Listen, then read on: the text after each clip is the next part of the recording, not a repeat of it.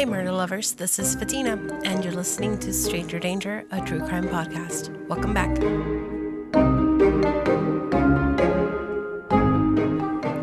Hey everyone, welcome back. I'm really excited to do the second installment of the updates of Where Are They Now? I've gone through episodes 51 through 100 to try and get updates on the cases that we've already covered. And I'll tell you what, through these 50 episodes, I found some really good updates. So I'm excited to share those with you. I'm going to go ahead and get started with episode number 52, which was the episode that we did on Selena Quintanilla. She was a recording artist here in the U.S. that did primarily Spanish music, but she did some songs in English as well. And for this episode, I had a really good time doing the research for it and telling you guys about the episode because it happened when I was really young as far as when she was killed, but I did not know all the details as much as I thought I did until I dove in and did some research on it. So the update on this case, not so much an update on the case, but an update about Selena in general. Her family has released what is now a 13-track record, was released on August 26, 2022. It is available anywhere where you get your music. I have downloaded it on my iTunes Music, and the album itself is called Moonchild Mixes. Her family released this track posthumously to show almost what could have been of Selena and her recording life, her life as an artist. The songs were all recorded when she was about 13 to 16 years old. They were all recorded on vinyl, so they had to digitally remaster all of the new songs. And her brother, who took charge in this effort, said that they did some remastering of what her voice could have sounded like with the years added to it. So they did lower her register just a little bit. He said it was to make her sound a little bit more mature. Again, she recorded those when she was 13 to 16 years old, but now they've released an entire album now with all new songs that no one had ever heard of with Selena. So if you were ever thinking, I wonder what would have happened with her life as an artist, now we get a little glimpse into what could have been. So that is the first update. It's a good update. I'm glad that happened. Some people have some mixed feelings on it. I don't. I like the record, the entire album, and I already have my favorites. So if you haven't had a chance to go ahead and listen to it, go ahead and listen to it. Let me know if you have any favorites on that. The second update is on episode number 54. This was the one with Joel Guy Jr., and the update comes from December of 2020. He was a man who murdered and dismembered both of his parents on the weekend of Thanksgiving in 2016. And just a little recap, he brutally murdered his parents. One of the most infamous pieces of this case is that there is video evidence of the police walking into the scene, and there is a pot on the stove that we now know held his mother's head in it. He put his parents' different body pieces into tubs as well with different chemicals trying to dissolve the bodies, but they caught him before all that actually went through. So the update is that he tried to get a new trial on grounds that he did not receive a fair trial due to the pandemic. He was unanimously convicted of 7 counts, which were 2 counts of first-degree murder, 3 counts of first-degree felony murder, and 2 counts abuse to a corpse. This was a unanimous 7-vote count on both of these. The judge denied a new trial, saying that they were upholding a decision for the previous trial, which had over 700 pieces of evidence and 27 witnesses. I don't know exactly what they think the pandemic did to change the decision that was made, but the judge upheld his current conviction, which was guilty on all counts. The third update comes from episode 56. This is one that is dubbed the Scream Murder.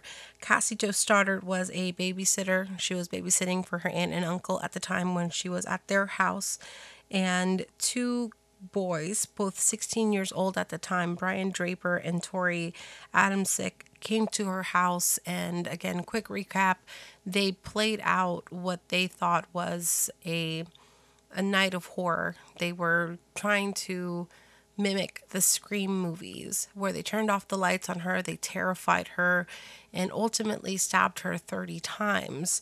The update on this one is that during 2020, they both filed to try and vacate their sentences and their convictions because they were 16 and tried as adults at the time. And they were doing this on the new Supreme Court ruling that a life sentence can be seen sometimes as cruel and unusual punishment for anyone that was sentenced that as a minor with an adult charge. Both of them were denied this motion. Now, moving on to episode 57 and 58. This is a double one. It took us 2 episodes to get through it. Mackenzie did a fantastic job of clearing up, of making sense of what the documentary The Jinx was for us. This was a documentary that spotlighted Robert Durst and his life and the murders and disappearances that surrounded him, because there was no convictions, no trials for any of the people that had gone missing around him. It kind of seemed like he was a jinx, right? So she did a fantastic job of getting a lot of people on board to watch that documentary and make sense of it. Now, so the updates on this we did that case in 2020. This was after the release of The Jinx, but after that, a lot of things happened. So his trial was first postponed to April of 2021. This was due to the pandemic, the courts being backed up, people going, the court shutting down and not being able to hear any new cases. So it was postponed till April of 2021. In May of 2021, there was a motion to postpone indefinitely by the defense and asked that he be released on bail since he had been recently diagnosed with bladder cancer. This was denied, and at the same time that they were in court and this motion was denied, one of the jurors was dismissed for ignoring the instructions that they were given, and they followed the news and the trial in the media. Then in June of 2021, Robert was hospitalized, and the prosecution brought up some allegations that they thought that Robert Durst was faking. And that's because there was recordings of some of the calls that he made from prison, from jail, saying that he was willing to fake dementia only to have a mistrial in this whole case. Now, it turns out that when he was hospitalized, he was diagnosed with a UTI and sepsis.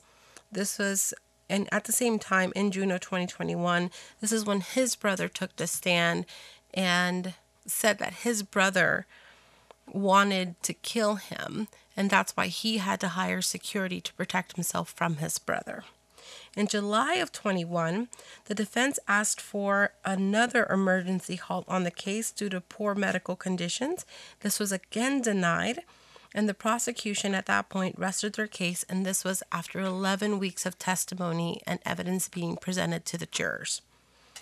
On September 17th, 2021, the jury actually convicted Robert Durst for first-degree murder of Susan Berman.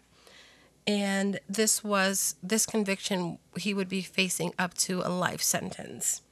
On September 24th, 2021, his defense requested a new trial, again citing COVID, citing the pandemic, and thinking that the jury was not able to fulfill their duties after such a long break from the first time that they postponed the trial. This was again denied. On October 14th, 2021, Robert Durst was sentenced to life imprisonment without the possibility of parole. And then on January 10th, 2022, Robert Durst passed due to cardiac arrest. He was age 78 at the time when this happened.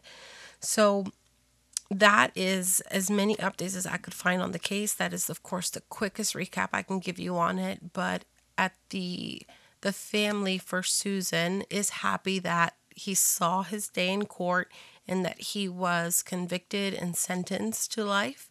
Of course, it's not the outcome that anyone wanted to see, but from the beginning of his trial for Susan Berman's murder, I think as an audience, as the public, we could see that his medical condition was already declining, and we knew that there wasn't much hope that he would survive to see much of his sentence, whatever that was. Moving along to episode 59, 60, and 61. Sorry, I'm laughing because I'm already thinking of what we had to go through to do this case. It took us 3 episodes. And this was the case that we covered for Laci Peterson, Scott Peterson, and their unborn child, who they meant to name Connor. So this case, in and of itself, here in our room discussing this case, it was one that Mackenzie and I definitely butted heads at. Not to say we didn't have lively discussions on it, but I think in general, there are a lot of things to say for both sides of the argument, right? So there is an update on this case, and this one I spent a good amount of time looking into because I'm definitely invested in what's going on. So one of the jurors, which you might know just visually, and you might not know her by name, but the media dubbed her Strawberry Shortcake. She was juror number 7, and that was Rochelle Nice. She had red hair, and she was definitely the first one to offer up a comment when the decision was brought down by the jurors. And she definitely made kind of a name for herself in this trial in her own way. So Rochelle Nice stands out because there was some controversy on whether or not she was too emotionally invested or if she would have had the right state of mind to make a decision on such a heavy case. So it turns out that Scott's attorneys are asking for a retrial because of juror number 7, because of Rochelle Nice. They are alleging that Rochelle is guilty of misconduct and that this warrants them to have a retrial for Scott Peterson. Rochelle Rice, just like any other juror on this case, had to take a survey prior to being seated on it. Before she was even seated on this, she was the 3rd backup juror. So 2 other jurors had to be dismissed before they called her in to serve on this jury. The survey that they had to fill out prior to even being thought of as a possible juror, it is a total of 23 pages and 163 questions. Now, I don't have access to the full questionnaire, but there are some of the questions that she was asked in this questionnaire that are being brought as evidence as to why they should get a retrial. The questions that are in question are, do you have any opinions about people involved in extramarital affairs? She marked no. So the defense is alleging that she did have an opinion about extramarital affairs because her husband had cheated on her prior to this case even happening. Now we know this, and we know that she had harbored feelings about this because after the case was over, after the conviction and the sentencing was done, Rochelle took it upon herself to write dozens of letters to Scott Peterson while he's in jail. And some of those letters are saying that she doesn't like cheaters because her husband that cheated on her made her life hell. So they're using that, saying that she already had a predisposed feeling about cheaters and extramarital affairs prior to even being seated as a juror. A different question, a 2-part question, was, have you ever been involved in a lawsuit? And have you or any close friends or relatives been victims or witness of a crime? She marked both of those no, that she had never been involved in a lawsuit and that she or anyone that she knows been a victim of a crime. Now, in 2000, so prior to any of this happening, Rochelle got a restraining order against her husband's ex-girlfriend because she was afraid of what the ex-girlfriend would do to her because she was being stalked by her, and Rochelle was pregnant at the time. Some people, especially the defense, that believe she was lying, knowing that a restraining order is a type of lawsuit, and she would have known this because of the procedure that she would have had gone through to get that restraining order against the ex-girlfriend. And then 2, has she been a victim and being stalked leading up to a restraining order against the person that's doing the stalking is being a victim of a crime. So they are hanging their hats on the fact that they think she purposely lied on these questions so that she could be on the jury for this trial. Now, there's a second juror that testified during this retrial hearing saying that the moment they walked into the room to deliberate, before they had a chance to say anything else, Rochelle spoke up and said, "Let's get Mr. Peterson for what he did to Little Man." Now, Little Man, if you follow this case at all, is what Rochelle Nice uses to refer to the unborn child, who we know would have been named Connor, but she dubbed him Little Man, and that is what she used as his nickname throughout the entire time that she was being heard in the press. So she used Little Man to refer to the unborn baby. If you've ever been in a court proceeding, or if you a little bit about it, you cannot discuss whether or not you think someone is guilty or not guilty, at least when you go into the deliberation room, until after everything has been discussed, after everyone has had a chance to say something, because going in there and making such a bold statement before anyone's had a time to sit down and think through their thoughts can poison the pool of jurors. So Rochelle Nice was called to testify in this retrial hearing. And the only reason that she testified is because both the defense and the prosecution granted her immunity from being prosecuted for any misconduct. So that is the only reason that she gave testimony for this retrial misconduct hearing. Now, the judge assigned to the case now has until mid-December to make the decision on whether or not Scott Peterson's going to get a retrial. So the prior conviction of guilty and his sentencing would all be thrown out if he's granted a retrial, and they would have to go through the entire process again. Judge has also asked both the prosecution and the defense to put together a memorandum for her and put it in front of her by mid-September, so she has a final, basically, summary from each side on whether they think they should or shouldn't be retried.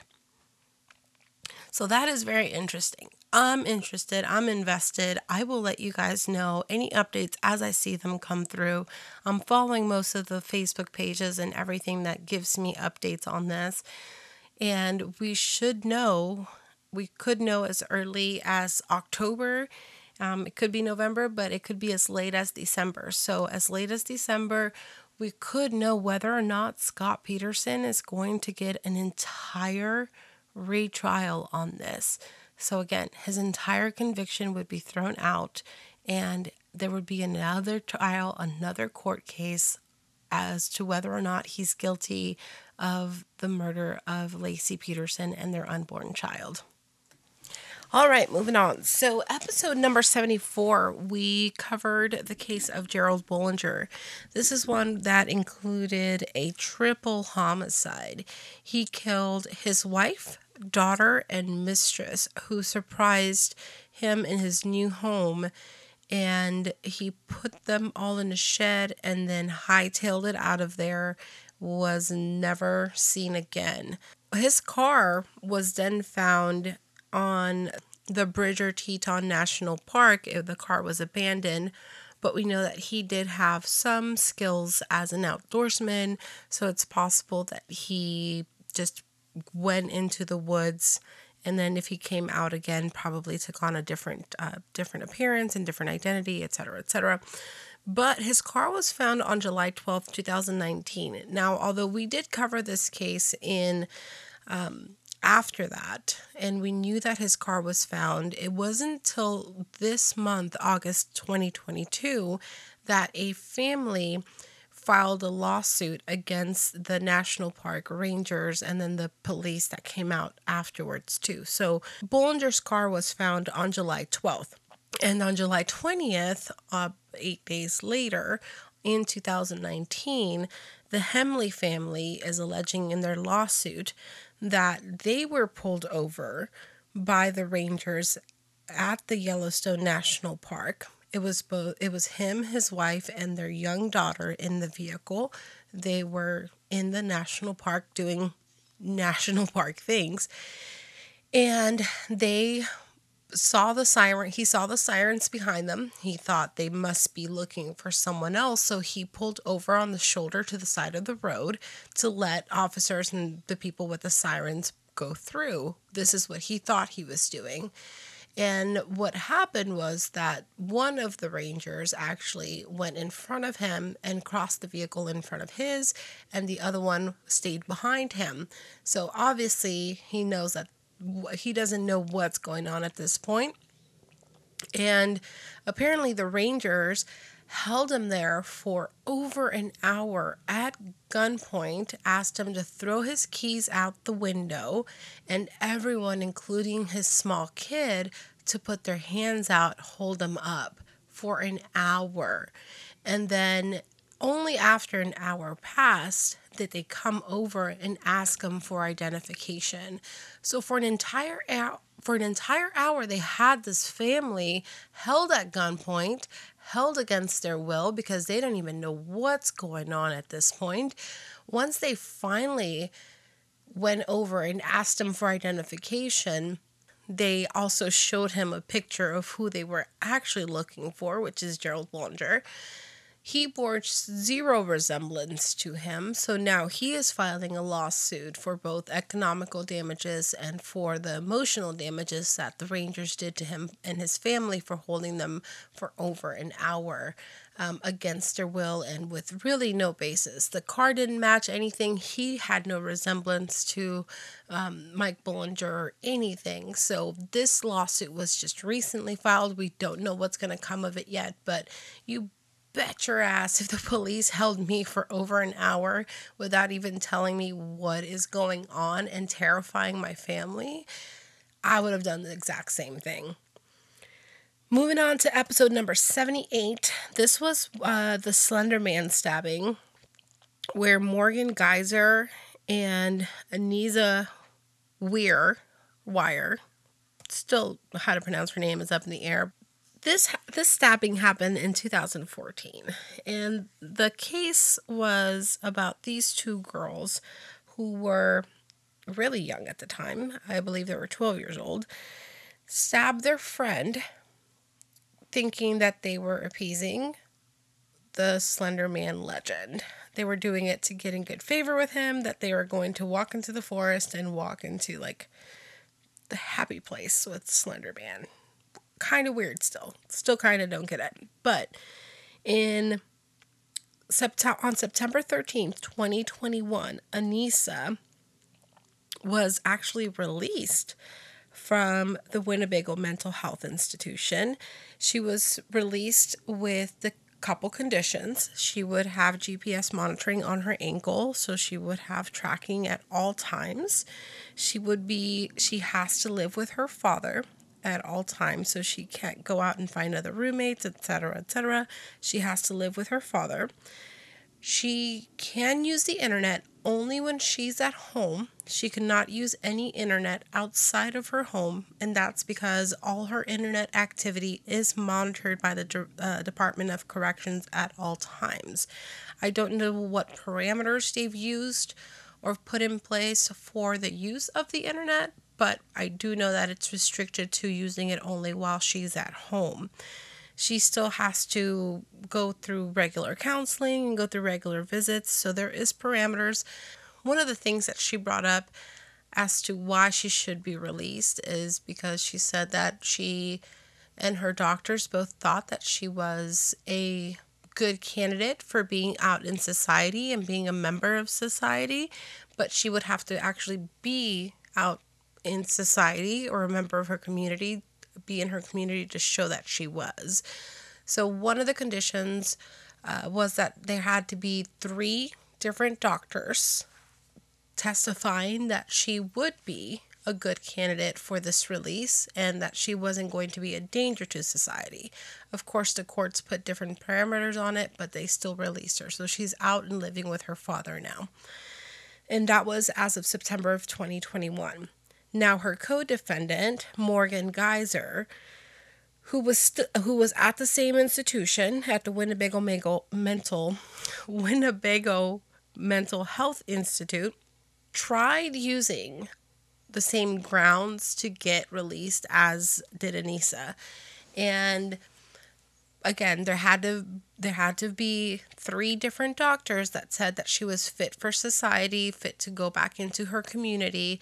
And with the very first doctor and their recommendation, although the recommendations specifics have not been released, it was enough for Morgan, along with her attorney, to decide they weren't going to fight this, and they retracted their motion to try and get release for Morgan.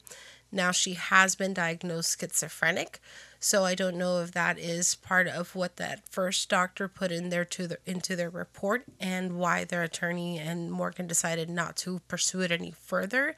Definitely seems like a reason, but now one of the 2 girls who had been previously found guilty of murdering their friend in the Slender Man case has been released and is back now in society. So episode number 89 was the Salem witch trials. This was an interesting one for me. And I think I discussed it a little further when we did the case. I think this is one that I covered. And it gave me a lot of insight and put a lot of things into better perspective as far as what I thought the witch trials were, what they included, how they happened, and how these men and women were prosecuted during these trials. And so that was an interesting case in and of itself. But most recently, the update for that one is that in May of 2022, so just a couple of months ago, Massachusetts lawmakers took to heart what an 8th grade class was trying to do. An 8th grade class had decided to take up the case of Elizabeth Johnson Jr. and try to learn their legal system by trying to figure out how to get her exonerated. So part of their civics course was to try and navigate the legal system, how to submit forms, how to talk to their local legislators and lawmakers, and trying to get this woman exonerated. And finally, the Massachusetts lawmakers formally exonerated Elizabeth Johnson Jr., clearing her name 329 years after she was convicted of witchcraft in 1693 and had been sentenced to death. She was the last one to be cleared in all of this, so officially all the people that were officially convicted in the Salem witch trials have been cleared now. And the last update comes from episode 90, The Conjuring House. And this one is interesting because I definitely dove into it a little bit further, and I may or may not be planning a trip to Massachusetts. The house went up for sale. The house where The Conjuring happened, Amityville Horror, I believe Mackenzie covered this case. It was listed in September of 2021. Now, we know with the house market, the way it is here, at least in the U.S., it definitely sold over asking price. And in May of 2022, a local Boston developer who has an interest in the paranormal bought the house for 25% over asking for $1.525 million. We know this is a big house with some property around it. That developer's name is Jacqueline Nunez. She bought the house knowing, of course, the entire history on it. And the prior owners, the Heinzens, had some rules that they wanted followed by the new owner of the house, whoever that was going to be. And Jacqueline Nunez agreed to those rules, to that contract prior to buying the house. Some of the rules that she has agreed to are that the business is going to continue in the house. They're going to continue doing nightly paranormal investigations. They're going to continue doing day tours and allow to live stream events. I went to their website. It's not expensive at all to do like an hour tour. I think it's like $40 to do an hour tour. They give you the history of the house. They walk you around the house. If you want to do an overnight experience where they let you record anything you want and do basically anything you want, of course, I'm sure it's without destroying the house. It's $165, so it's not bad at all.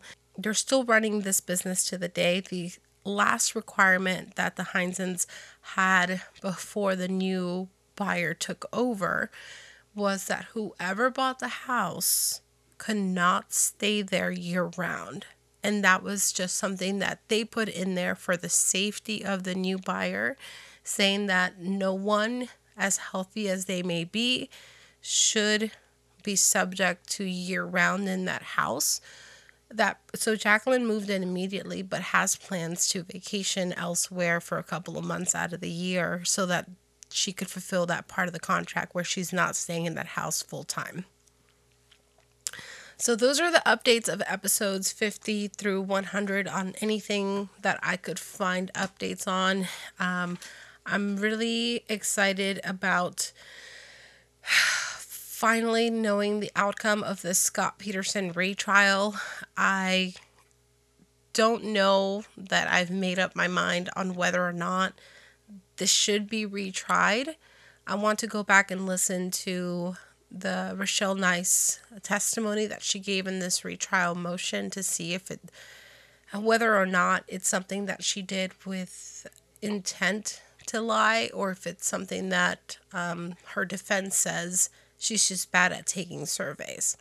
Some people are just bad at taking tests, but I don't know that a survey, a questionnaire like this could be seen as a quiz or a test or anything. It's not it's not the SATs or anything. So I think it's interesting to say the least, and I am eager to find out what this judge is going to determine. Obviously, it would be huge if this has to be retried and go through court all over again. So I don't want to say that I want to see that again. I think it was a huge media frenzy to begin with, and to do it all over again, if anything, maybe a bench trial, but I don't know that a jury trial would be fair, because at this point, I don't think there would be any impartial or person who hasn't formed an opinion based on social media or media in general. So I don't think that that's fair for anyone to have them go through that again.